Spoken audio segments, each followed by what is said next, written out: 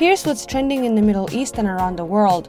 NASA's newest next-generation space observatory, the James Webb Space Telescope, successfully launched on Saturday from South America.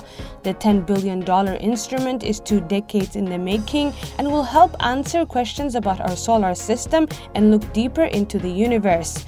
Britain's Queen Elizabeth II used her Christmas Day address to say she missed her late husband Prince Philip and the mischievous inquiring twinkle in his eye. The monarch also said she felt the pain of those who had lost loved ones in the past year.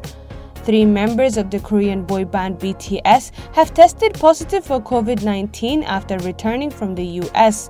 The 2-time Grammy-nominated band went on vacation in early December following their first in-person concerts in the US since the pandemic. France reported over 100,000 daily COVID cases for the first time since the COVID-19 outbreak. President Emmanuel Macron and key members of his government will meet on Monday to discuss new COVID safety measures.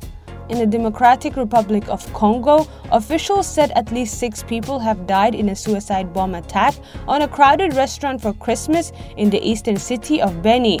Police prevented the bomber from entering the building, but he blew himself at the entrance. That's all from me, Thuraya Abdullahi. Thanks for listening. More same time tomorrow.